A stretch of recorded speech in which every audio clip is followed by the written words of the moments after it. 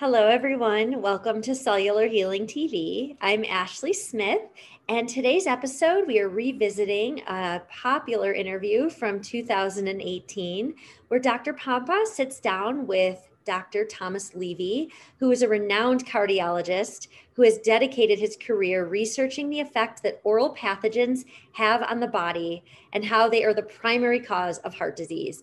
As you know, this is a topic we cannot get enough of. So I hope you enjoy. Welcome again to Cellular Healing TV. I want to give thanks to one of our sponsors, CytoDefend. Look, at a time like this, I think that our immune system and keeping our immune system up right now is more important than ever. I can also tell you that I pay attention to the things that keep my immune system on par and healthy. So glad that CytoDefend is one of our sponsors here on Cell TV. And it's a product that I use, my family uses, and hopefully you'll check it out. And by the way, you can check it out with the link right here below. If you want to try a free bottle, you can actually get a free bottle, just pay the shipping. And I think you'll reorder after that, but check it out. If you're listening to this podcast and want to access the amazing CytoDefend product Dr. Pompa just mentioned, please visit freeimmunity.com. Again, that's freeimmunity.com. All right, welcome, Dr. Tom Levy. Thank you for being here. This is a special series that we're doing from the SOPMed conference, and you were part of the mastermind last night as well, where we're looking at the future of medicine. And the topic that we're going to discuss here, I felt came up. I sure hammered it home, and you did too. So you have to wait to see what that topic is. But man, you changed my life, and my viewers have heard me talk about my experience and my story. It was I don't know, was it your first book? Probably not. But it was one of your original books. That was my 10th book. Okay, 10th book shows you how, gosh, that was a long time ago. That was back in 2000. But his book called The Roots of Disease. I read his book, and it convinced me to get my root canal out. I had no pain. On plain films, it looked perfectly normal. We're going to emphasize that. But yet, when I read your information in The Roots of Disease, and you authored that, co-authored it with Hal Huggins. No, with Robert Kulak. Oh, right, that's right, correct. But it was my searching through Hal Huggins that led me to that book. Correct. And that's when I said, it may not have been why I got sick. However, it could have been a part of how I got sick because it's the perfect storm. But I was convinced that I wasn't going to get well, possibly with that root canal in my mouth. So thank you, right off the top. So, and I thanked you yesterday. Yeah. Always glad to hear a story with a happy ending. Yeah, no doubt about it. And I, back then, just went with this Maryland Bridge, and we can talk more about options there as well. But not that he's a dentist, you're actually a medical doctor. So let's start there. Tell your story. I mean, how does a cardiologist end up writing books about dentistry? And by the way, I'm going to promote your new book right now because it's The Hidden Epidemic, and I see a lot of teeth on the front. So once again, this is another dental book written by a medical doctor, cardiologist.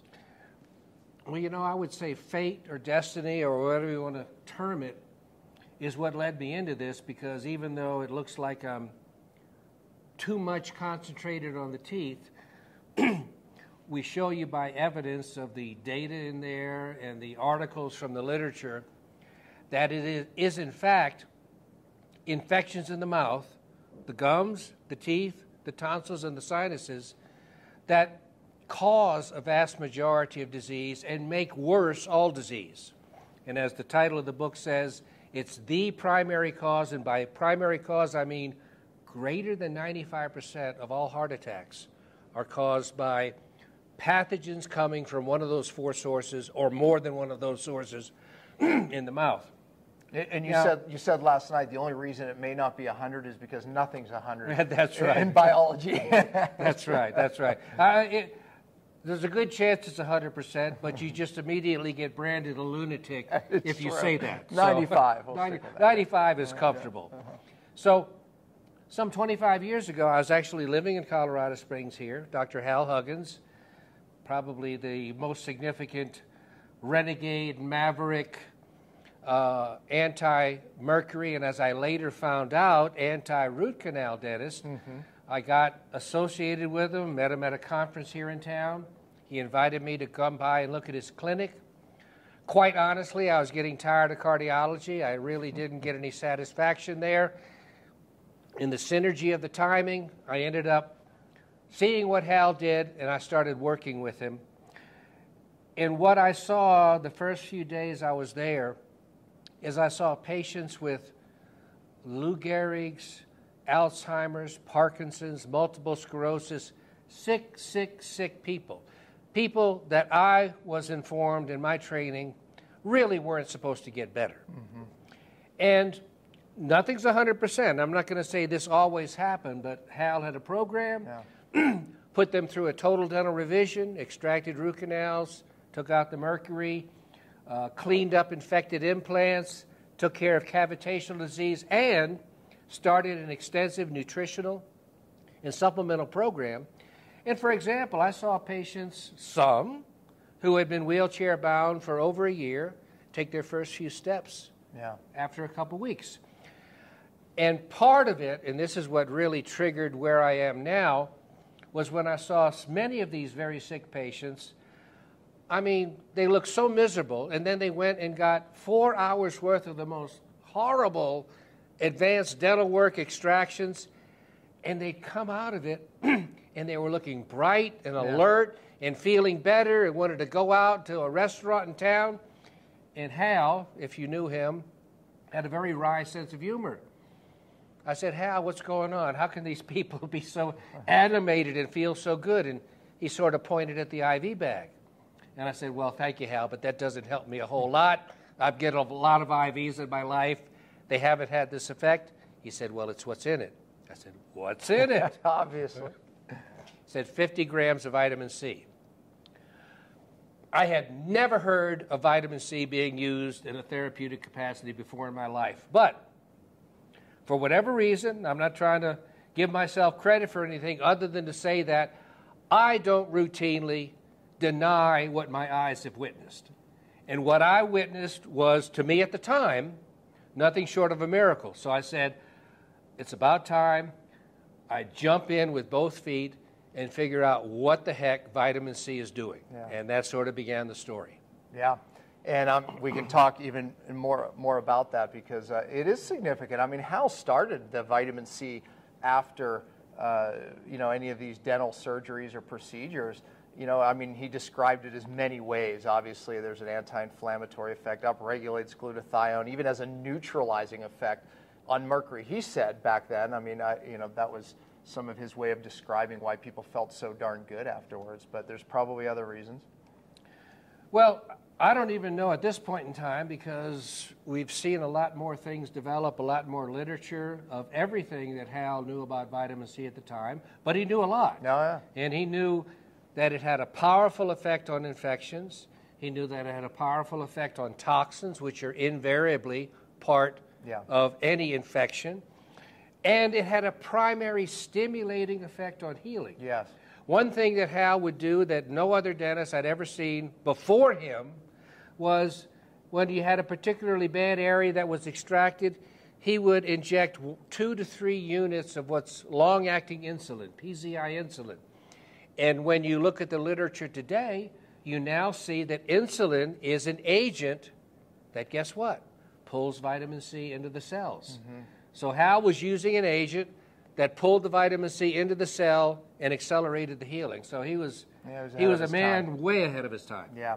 All right, let's go back to 95% of all disease. Now look, all oral microbes, I think the last 20 years have been associated with heart attacks. I mean, that's why dentists want to give an antibiotic after, certain procedures in the mouth, right? So 20 years. Now, are you familiar with the new study that just came out this year in February?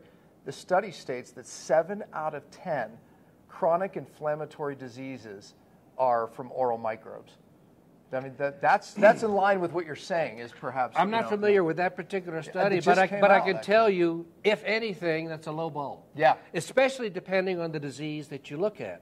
We now know from studies from 2013 to the present that In one study, 100%, 34 out of 34 plaque specimens that were pulled out of coronary arteries at atherectomy, that's where you sort of do a roto-rooter and pull the plaque out, they sent those off for analysis, and they found an array of over 50 different pathogens of oral origin, and in each particular plaque had at least between 2 and 9 different pathogens in it, okay? Now, plaques should be sterile, or at the very least, they shouldn't have any significant microbial contamination. But in this case, and in other cases, the concentration was substantial, not incidental. And it was always from the mouth. Yeah. Okay, so the evidence is now very clear that pathogens from the mouth are not associated or linked to heart disease. They are the direct cause. Yeah. Because in another study in 2013, they pulled the blood clots out of patients who had acute MIs, examined them, and not only did they have these pathogens most of the time, they had them in a concentration of 16-fold, 1,600% higher than the surrounding plasma. Now, you didn't have a sterile blood clot that suddenly got colonized.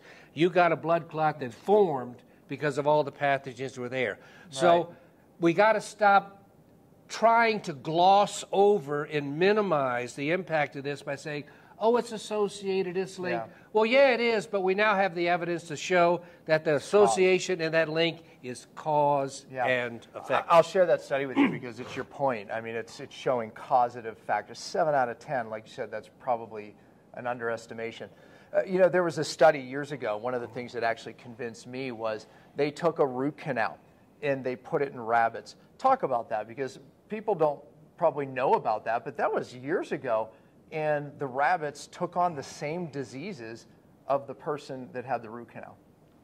Well, probably one of the greatest scientific minds, in my opinion, of the previous century was of Dr. Weston Price. Yeah. He was a dentist who did a lot of primary research, and in this particular case, although he did many, many, many other things, he would extract root canals from individuals that had a neurologic disease, a heart disease, an arthritic disease.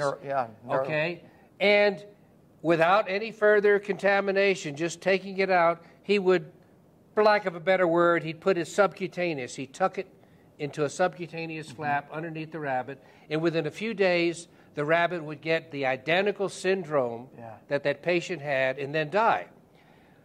And this might be cruelty to rabbits. I don't know if you want to say that, but he would then take that tooth and he would show that same tooth in 40 consecutive rabbits would cause the same syndrome and death within a few days. And different diseases, different scenarios. But there was no question that not only were these teeth infected, they had powerful toxins, because these were mostly, by using logical reasoning, toxins that were eluting off of the root canal tooth, rather than, I mean, it didn't really cause this huge, big infection, but it invariably caused the disease syndrome the human being had and ultimate death. What camp are you in? In the alternative dental world, and even in the alternative world, there's two camps. There's one that amongst the biological dentists that believe you can do a root canal safe, and there's one that believes that you can never do a root canal safe. Well, I have to be balanced there. Now, all the time I was working with Hal, it was like root canals, never, always toxic, etc. What I've discovered since might have my former mentor flipping in his grave a little bit, but we've had some, in the context of writing this new book, Hidden Epidemic, root canals are 100% infected, all of them. Yes. And we also have important. a subset of teeth that are asymptomatically infected. They've never been worked on, but we see on x-ray a big abscess. Well, it turns out they've done studies where they've compared systemic effects of these infected teeth that have never been worked on and a root canal tooth. And the root canal tooth shows substantially less toxicity than this tooth that is infected but has never been taken out or operated on. So what does this translate into? Well, I still maintain, and I would side with Dr. Huggins, that if the patient comes into you and has one of these asymptomatic teeth, which is detectable on the 3D cone beam imaging, okay, that it should be extracted. I mean, if the patient says, Dr. Dennis, do what's best for my health, no question. The tooth should come out, and you follow it with an implant or leave it alone, depends. But the patient plays a role in their dental and their health care. So what do you do when the patient says, no, you can't extract that tooth? Right. It feels fine. You don't have my permission to do that. Do whatever else you think is best for it, but without extracting the tooth.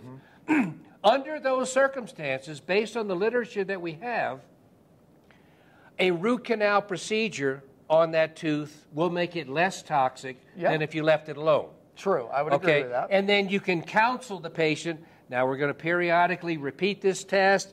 If there's a big, huge abscess growing back on this tooth, or if your blood work, your C-reactive protein is getting bad, or other metabolic syndrome blood work's getting bad, I'm going to encourage you very strongly to get it extracted. But if none of that happens and all your blood work stays good, we'll leave it as it is. Because, and we don't have further data on this, and the book suggests that these studies should be done, is we know for sure some people get a root canal and they get a heart attack 6 months later. Because they mobilize some of the bacteria. But we also know some people get root canals and they do fine for decades. And they live normal lifespans. So how do you figure out what group you're in? Well, right now you can't predict which group you're going to be in, and that's the Russian roulette of it all. But an expertly done, this is the other thing too, if a root canal is to be done, it has to be done by a high-volume endodontist, because if it's done poorly, it will have much more problems than if you have an endodontist that really excavates well, seals all the areas, and not much, for lack of a better word, leakage takes place in the apical area that the immune system can't counteract. So you have all those provisos, but if the patient says, do what's best for me, the infected tooth needs to come out. Would you take, if the patient says, do what's best for me, would you take the root canal out? Absolutely. Yeah. Okay, explain to them why every root canal, actually, even with the best methods, has anaerobic bacteria, which are these bacteria that really cause a lot of these problems that we're talking about. Well, even though most of the time the tooth that you're going to do a root canal on is already infected, sometimes that's not the case. It might be pain from another origin, or you might not really know what's going on with the tooth, and the dentist just says, well, you need a root canal, and you end up getting it. Invariably, always, what they do with the root canal tooth is they go in through the top and they core out The root. the pulp, the root, the nerve and the blood supply and the connective tissues. They core out the middle of the tooth. There's nothing but a tooth that's a hole there. Well, even though you might have nerve endings in the jawbone where the bone inserts, above there, the tooth is dead. The tooth has been embalmed in situ. And once you do that, there's no way the immune system can ever reach the infection that's present there. Your immune system is not magic. It needs a physical matrix to move from one area to the other. It needs connective tissue fibers, blood vessels, nerves, you name it. And if you don't have a physical matrix, the immune system can't do anything for you. So as a result of this, and this has been corroborated by the work of Dr. Huggins and Dr. Boyd Haley of the University of Kentucky, they analyzed over 5,000 consecutive extracted root canal teeth from around the country. They just sent them all in. And by the way, most of which would say had no symptoms. That's right. Most of which have no symptoms. And they analyzed them, and in 100% of those 5,000 teeth, Dr. Haley found extremely potent toxins that in his particular laboratory setup potently inhibited critical enzymes in the body that are used to regulate energy. So that was found 100% of the time. And just to make sure it wasn't a artifact from, well, you got to pull the tooth out through this infected toxic mouth, they also analyzed a few teeth removed for orthodontic purposes, which are usually normal teeth. They don't want the teeth to be crowded and let braces come and put it in. Those teeth were completely sterile and had none of these toxins at all. So the root canal, and they can call me crazy if they want, you can put the 100% label on this. 100% of root canals, whether they hurt or not, and whether they show an abscess on this x-ray or not, are infected and they're dead, the upper part. And that's the concern. Many people watching this, they have health challenges and their immune system's already compromised.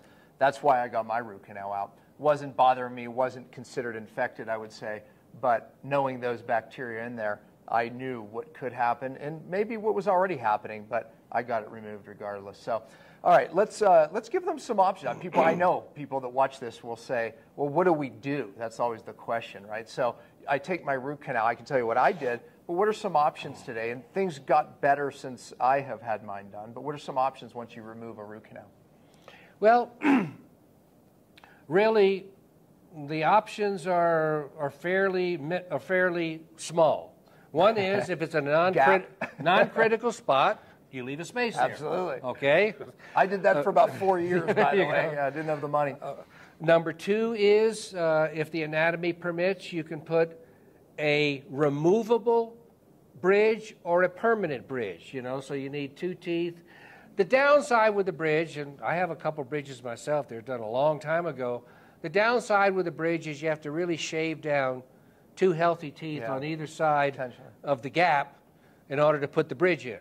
But at least for me so far, thank goodness they've worked out. That's an option too. And that's called a Maryland bridge.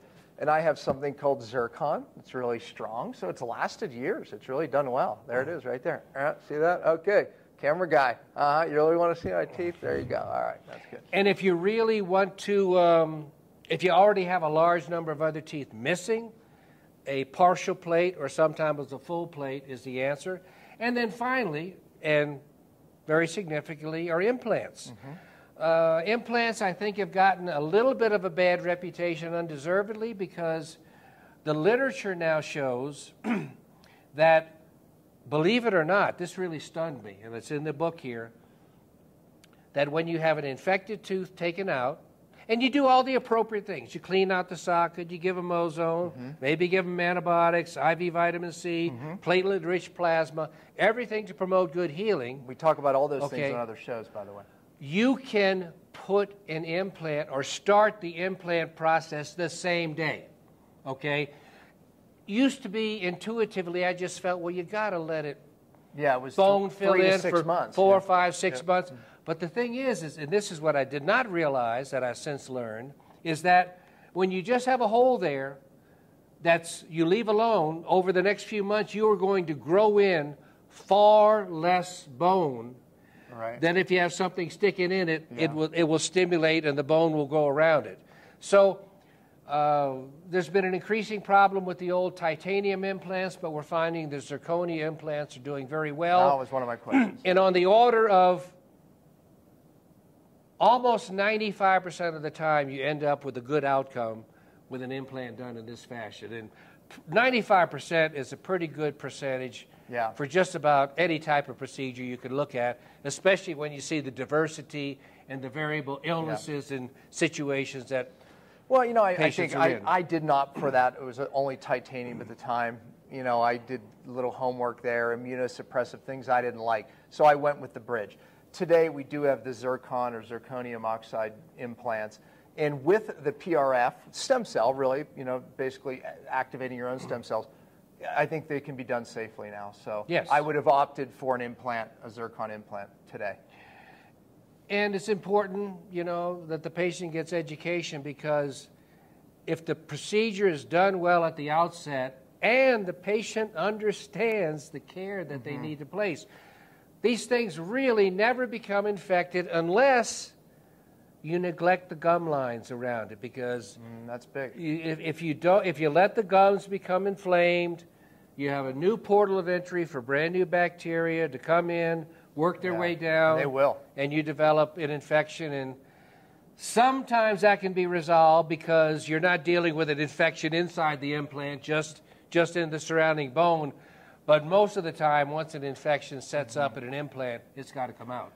I just popped into my mind, before we exit this conversation of root canals and move on to other things, the fact is, and someone brought it up last night, I think it was Dr. Zach Bush, that just a dead tooth in the mouth, what does that do to the immune system? What is your feelings on that? Meaning that you said, and I agree, that there could be a need for a root canal or someone has it in, but it's a dead tooth. Is that a problem? Yeah, I think we were playing a little bit with semantics last night. A dead tooth is an infected tooth, okay? You can't have a dead tooth for any period of time without being chronically infected, and it's going to be even worse if you see a huge abscess, but all of these infected teeth have some degree of abscess around them. So I didn't completely understand everything Dr. Bush was saying last night, but I know when you have this type, and it's not a colonization. I think there was a little play over semantics, colonization versus infection. Colonization is when you have a few bacteria, no systemic impact is taking place, and you're certainly not having secondary phenomena like pus and abscess formation. Once you start forming pus and abscess, you've got not a minimally but a severely infected tooth.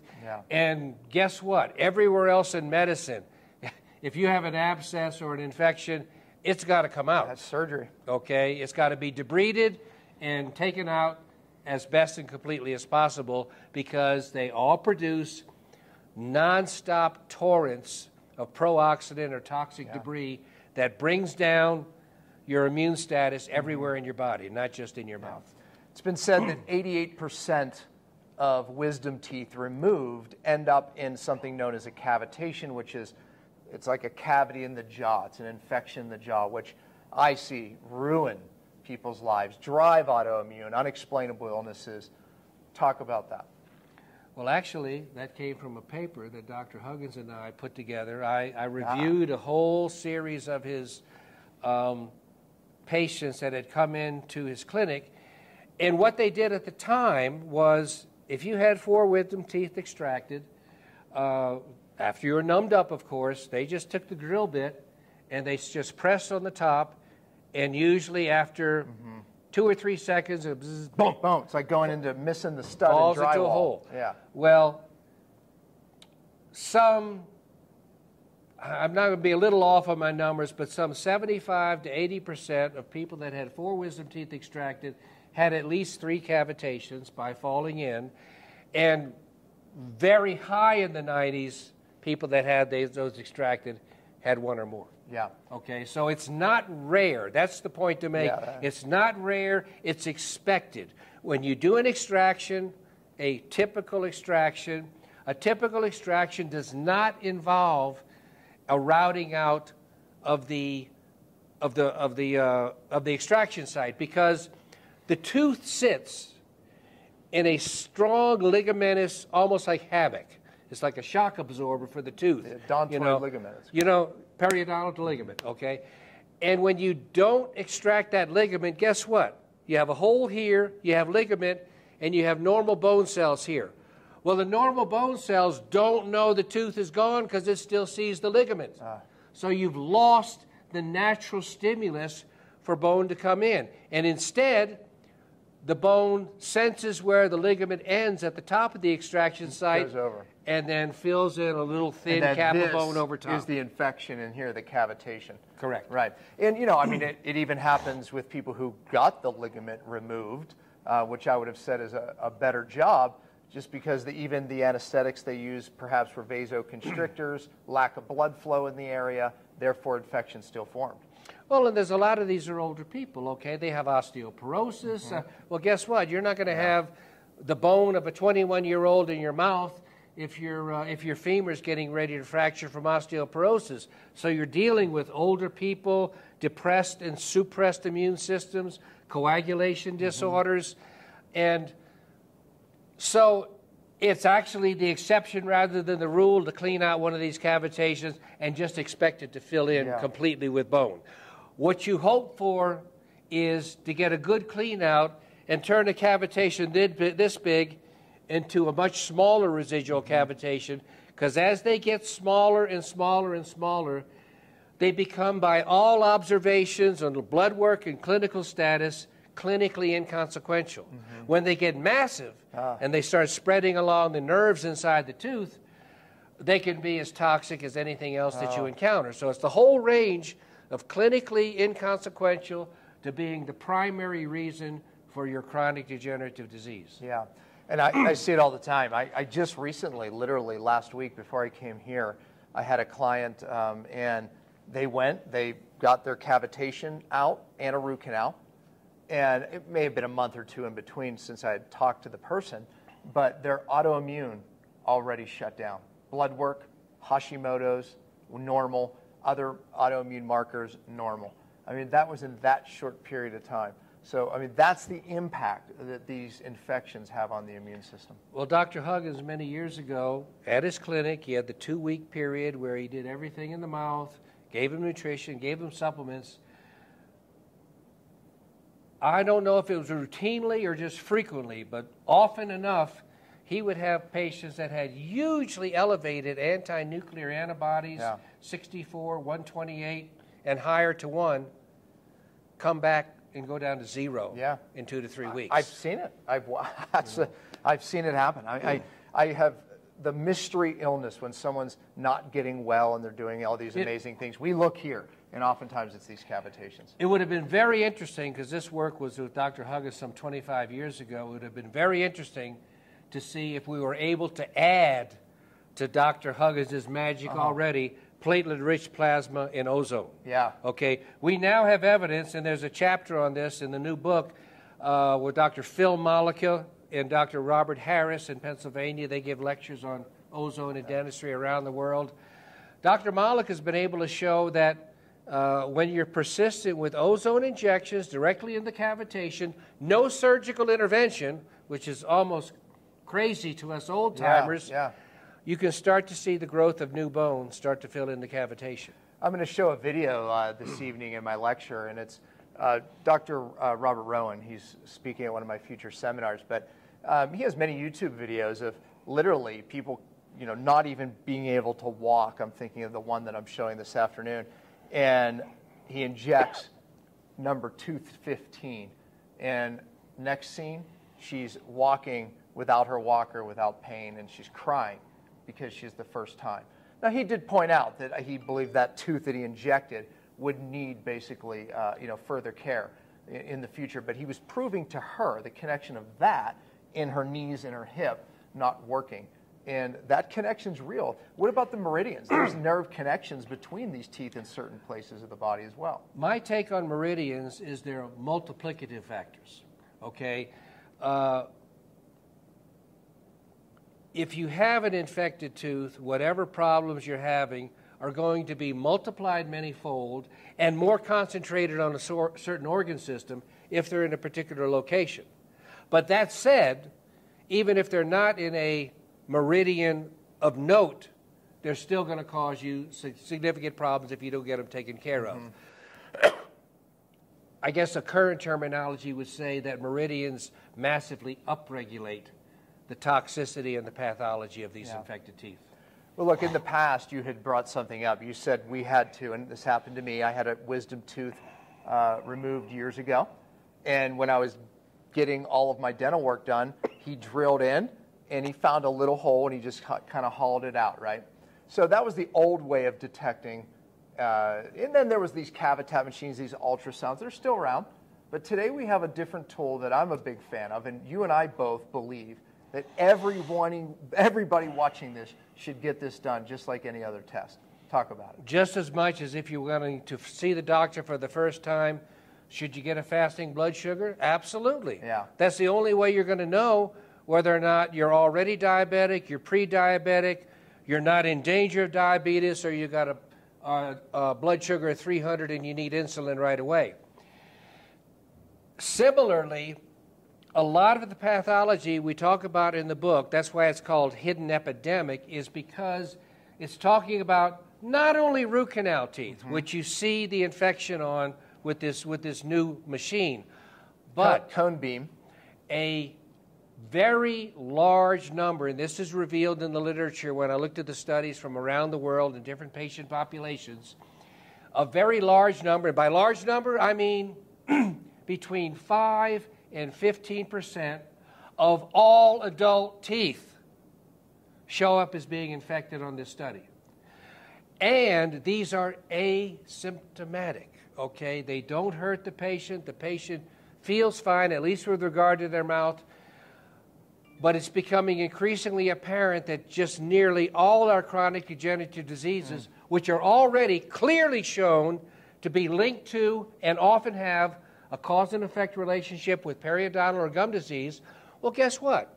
The pathogens inside these infected teeth are the same array of pathogens that were present in the gums, except they represent a more concentrated presence of these pathogens, and they have a greater and more efficient delivery system because you can chew and not really squeeze on your gums. When you chew on a tooth that has an apical infection, you push pathogens and toxins into the bloodstream and into the lymphatics as or more effectively than if you took a syringe and pressed them IV. So these need to be found out about and addressed to give a patient their best chance at disease resolution. Go ahead. No, especially with breast disease as well. Yeah, okay. We didn't talk about that, yeah. I said we already have the evidence to show over 95% of heart attacks directly come from these oral cavity infections. Well, guess what? We have thermograms that show the red hot lines coming from these infected teeth coming right on down into the breasts. And when you get the breast lumps, even before you get the breast cancer, they light up like Christmas trees. And when you biopsy them, you find these typical, or at least one of these typical periodontal pathogens in there. You also see GI cancers, and they have the same pathogens down there because you swallow them. So you pass them through the lymphatics into your breast, through your bloodstream around to your heart, or you swallow them. Wherever they end up, they increase oxidative stress and are often the primary provoking reason for developing a cancer. I said this last night. It's frustrating to me because I get a lot of clients from these very prestigious doctors around the country. And invariably, these people still have root canals, cavitations. They hadn't had even a cone beam, which they should have had. And believe it or not, even some still have silver fillings. And yet they were going to the best of the best, if you will, and yet those causes were not even considered. That's very frustrating to me, and it should be to you as well. But it's the link between breast cancer, and the prior weeks, interviewed some of the leading cancer doctors, and they all went here as a big causative factor, and it's underlooked. They just came out in the last 6 months with this Clear Choice implant commercial. Okay, where they're trying to promote implants, okay? And on one of them, they have this old guy sitting there walking along saying, well, my cardiologist told me that all heart disease starts in the mouth, and I better get these teeth taken care of first before I go see him. You could have knocked me out of my chair when I saw that. I mean, this is a nationwide commercial, so the barriers are slowly coming down. One of the things, I also work a lot with vitamin C, I said, and we now have what Dr. Marek did with sepsis and hydrocortisone and vitamin C completely blocking mortality from sepsis. And then a whole bunch of institutions in the States and around the world are now doing this work. That's a good sign, especially for one reason that nobody appreciates.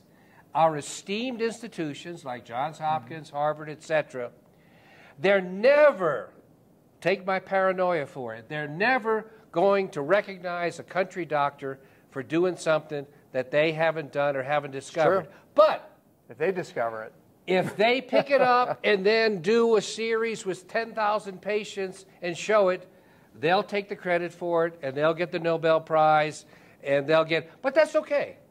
We know those people. Because then at least the people will have what they most deserve and what's going to give them their best chance of long-term health. So when I had a cone beam done, and first of all, I don't know if the camera guy there can focus in on the book, and I want to point this out. tell me when you're in. Are you in? Okay, so if you see right around here, you'll see a massive cavitation. This is the same film. Well, this is a plain x-ray that you get from your dentist. This is a cone beam that we're discussing that everybody should have. You can see the massive cavitation on the cone beam, but you cannot see it. This looks completely normal on the plain x-ray.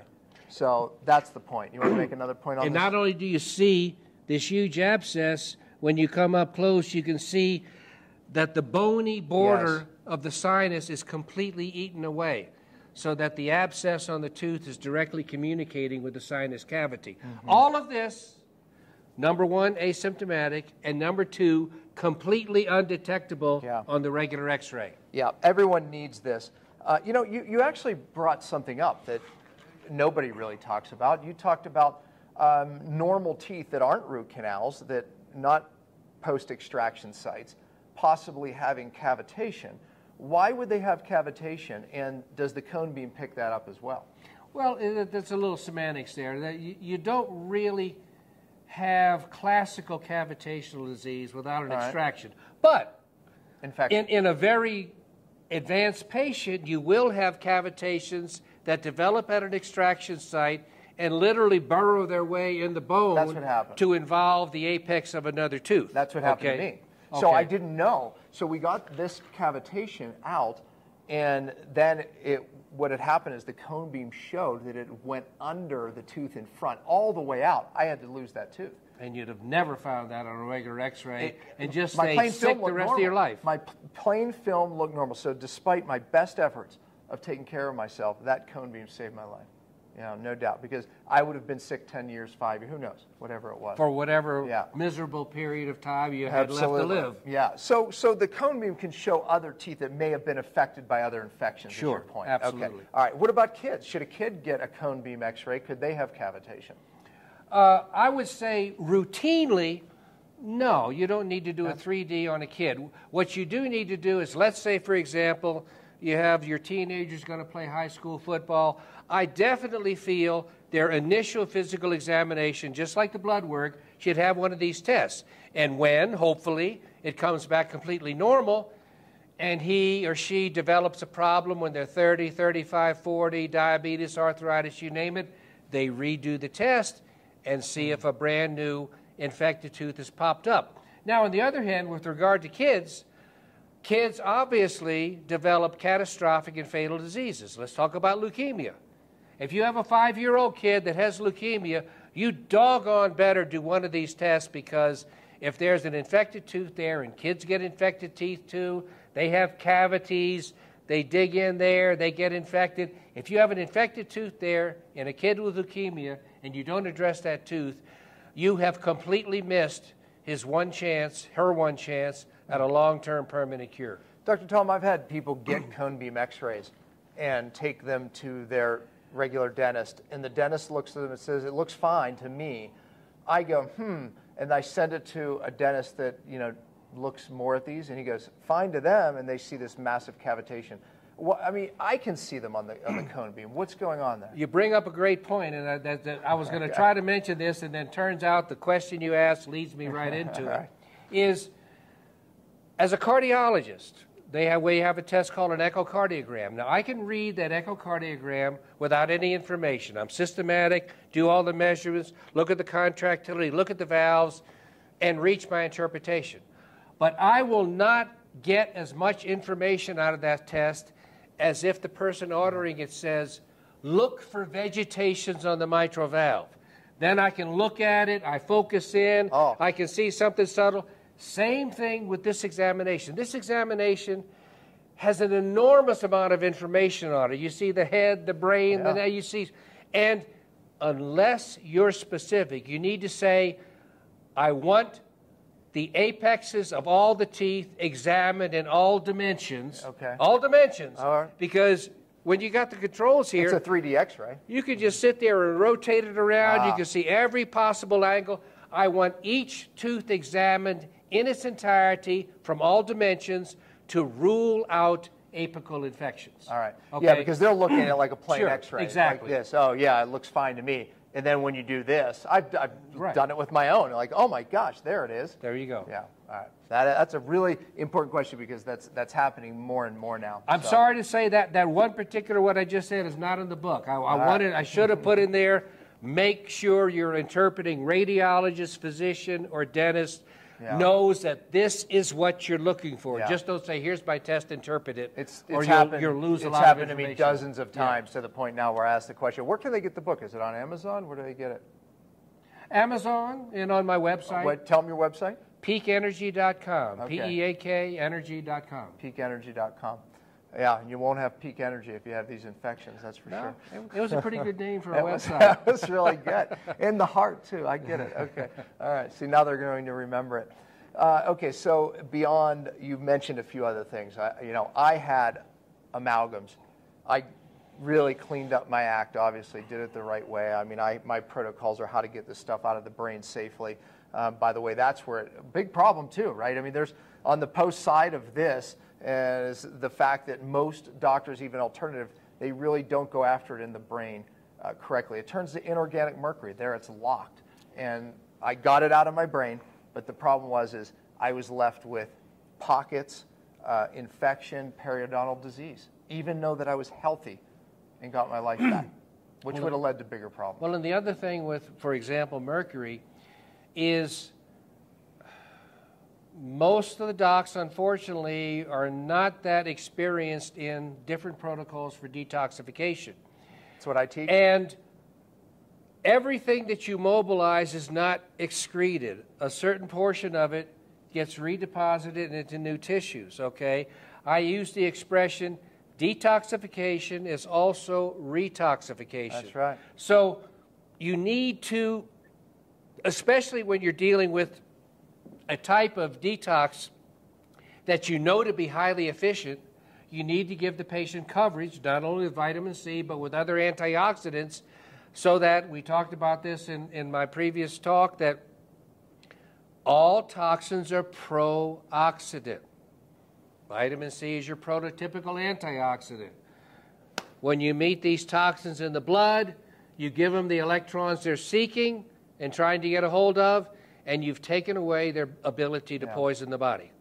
And then you've just left for that the ability for them to be excreted in urine, feces, enterohepatic circulation. And by the way, the retox, gosh, I totally agree. Most of my process is dealing with the potential of redistribution and retox. In the gut, we put a binder, 4 different binders that don't leave the gut. And we also use one even right before the dental appointment and right after that minimizes what's happening in and around the cell, to make sure this doesn't redistribute. Right. Otherwise, Exactly. it's going into the brain. That's how I lost my life. I just had 2 fillings randomly taken out. And days later, I was fatigued, didn't understand. Months later, years later, I finally, my life trickled down over months, and years later, I figured out what happened. They have, for example, a very potent detox agent called DMPS. That is one of the most effective I use agents, it. okay? But most people use it incorrectly. You take it, you better be buffering yourself because it pulls out toxins. I've seen it take patients with minimal neurologic conditions and cause them to have advanced Me too. neurologic conditions because it hammers their immune system. Yep. But I've also seen, or had related to me, it sounds incredible, but patients that have gone blind with mercury toxicity, and they start getting DMPS injections, and I don't know what the time frame was, a month or 2, they start getting their vision back.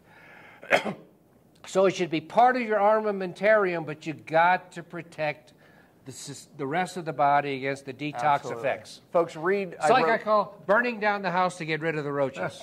I wrote 3 articles, When Detox is Dangerous. I talk about those real chelators because there's mistakes made with them, as you're pointing out, and other mistakes. And as well as the other side of the coin, many people are using these herbal things, calling them real chelators and binders. They're really not, and they just cause more redistribution. So read When Detox is Dangerous. All right, anything else that is in here that you feel they need to know to avoid this epidemic right here, the hidden epidemic? Well, we talk minimally about supplementation. That's covered more extensively in my other books. We talk a lot about the the ozone applications. For example, That's great. I was going to ask you that. One thing that we haven't talked a lot about here, but it's really important, because when you have root canals or when you have other chronically infected teeth that we're talking about, guess what tissue is detoxifying as best it can and draining those infections? Your tonsils. Your tonsils are what I call affectionately WIMP lymphoid glands. They can deal with a minimal normal challenge in the mouth and protect your body. When you hit them with a root canal that's just pouring toxins and pathogens nonstop, almost across the board, they become chronically infected. And this is important. Not chronically infected like tonsillitis in a kid where they're big and swollen and puffy. Typically, they're not swollen and they look perfectly normal. Yeah. Okay? And this was the work of Dr. Issels back in the 1950s. He had metastatic cancer patients. 98% of them had infected teeth and root canals. And initially, he started his protocol, extracted these teeth. They did better as a group, but there was still a substantial percentage getting heart attacks. And somewhere along the line, he figured it out. He started routinely, and it's a major operation, don't get me wrong. He started routinely extracting the tonsils, and he had no more heart attacks. And in Dr. Issels' words, not mine, 100% of the tonsils, even though they looked morphologically normal, were grossly abscessed and pitted and scarred on the inside. So after my cavitation surgery, I had my tonsils injected with ozone. Do you recommend that? Absolutely. I hope so. You led into my next point, which is, quite honestly, I just about had a heart attack 8 or 9 years ago. My CRP was elevated, I was getting chest pain, and I'd done everything else, and I remembered Dr. Issels' work. And I didn't know anything about ozone back then. So your tonsils were holding infection. Okay, and my CRP was elevated, so I got my tonsils taken out. Worst experience of my life, but my CRP came back into normal, and my chest pain subsided. Wow. I got an angiogram 6 months later, and they were perfectly normal. I have no doubt I had a critical stenosis back then. And then later on, I find out that, hey, you could do ozone injections, and it might, and frequently does, clear up this infection or at least suppress it. And how would you know if you suppressed it or not? CRP. Yeah. If your CRP is 5, which is quite elevated. That's high. I don't like it above 1. Right. And you do a series of ozone injections and it comes down to 2.52, 1.8. Well, you're in a much safer category. I mean, ideal if it goes below 1. Right. But at least you have something where you can track it. There are also a few more esoteric tests that I talk about in this book for looking at tonsillar anatomy that you could possibly do to look for occult abscesses. But, I mean, abscesses. if you have a dentist or a doc that's doing ozone injections, have your tonsils injected, how many typically would you recommend if you feel, let's assume that you have some infection there, how many? From the positive results we've seen in the series in the literature, probably 3 to 5 over a couple month period. All right. And it's very simple. You tiny needle. I think 27 it was gauge, painless, something like that. Yeah. 2 cc's of a low concentration of ozone, and you just poke directly into it. Yeah, no harm done. And even if they're tucked behind the falcial pillars, you just go right through the pillar directly into the tonsil if you can't get a good angle. Yeah, well, there you have it. Great book. Get it. This is a life changer. You changed my life years ago, and you didn't even know it. So meeting you was an absolute pleasure. Thanks for being on Cellular Healing TV. Thank you. And I'll see you all on the next episode right here from SopMed. Very good. Hey, I want to tell you about one of our sponsors, CytoDetox. Look, podcasts cost money. There's a lot of production going around this, but we are grateful to have CytoDetox as one of the sponsors. It's so easy for me to talk about the product because myself and my family use it constantly as we practice what I preach. For over 15 years, I've talked about and taught doctors and the public about cellular detox. And I'll tell you, Cyto was a breakthrough. Cyto was a breakthrough for us. And it's changed so many lives. So we're grateful that they sponsor Cellular Healing TV. It makes sense, doesn't it? They should. If you're listening to this podcast and want to access the amazing Cyto Detox product Dr. Pompa just mentioned, please visit detoxoffer.com. Again, that's detoxoffer.com. Well, that's it for this week. The materials and content within this podcast are intended as general information only and are not to be considered a substitute for professional medical advice, diagnosis, or treatment. If you would like to purchase some of the supplements mentioned on this show, please visit the site asseenonchtv.com and use the code CHTV15 for 15% off. Again, that's asseenonchtv.com. Use the code CHTV15 for 15% off. And as always, thanks for listening.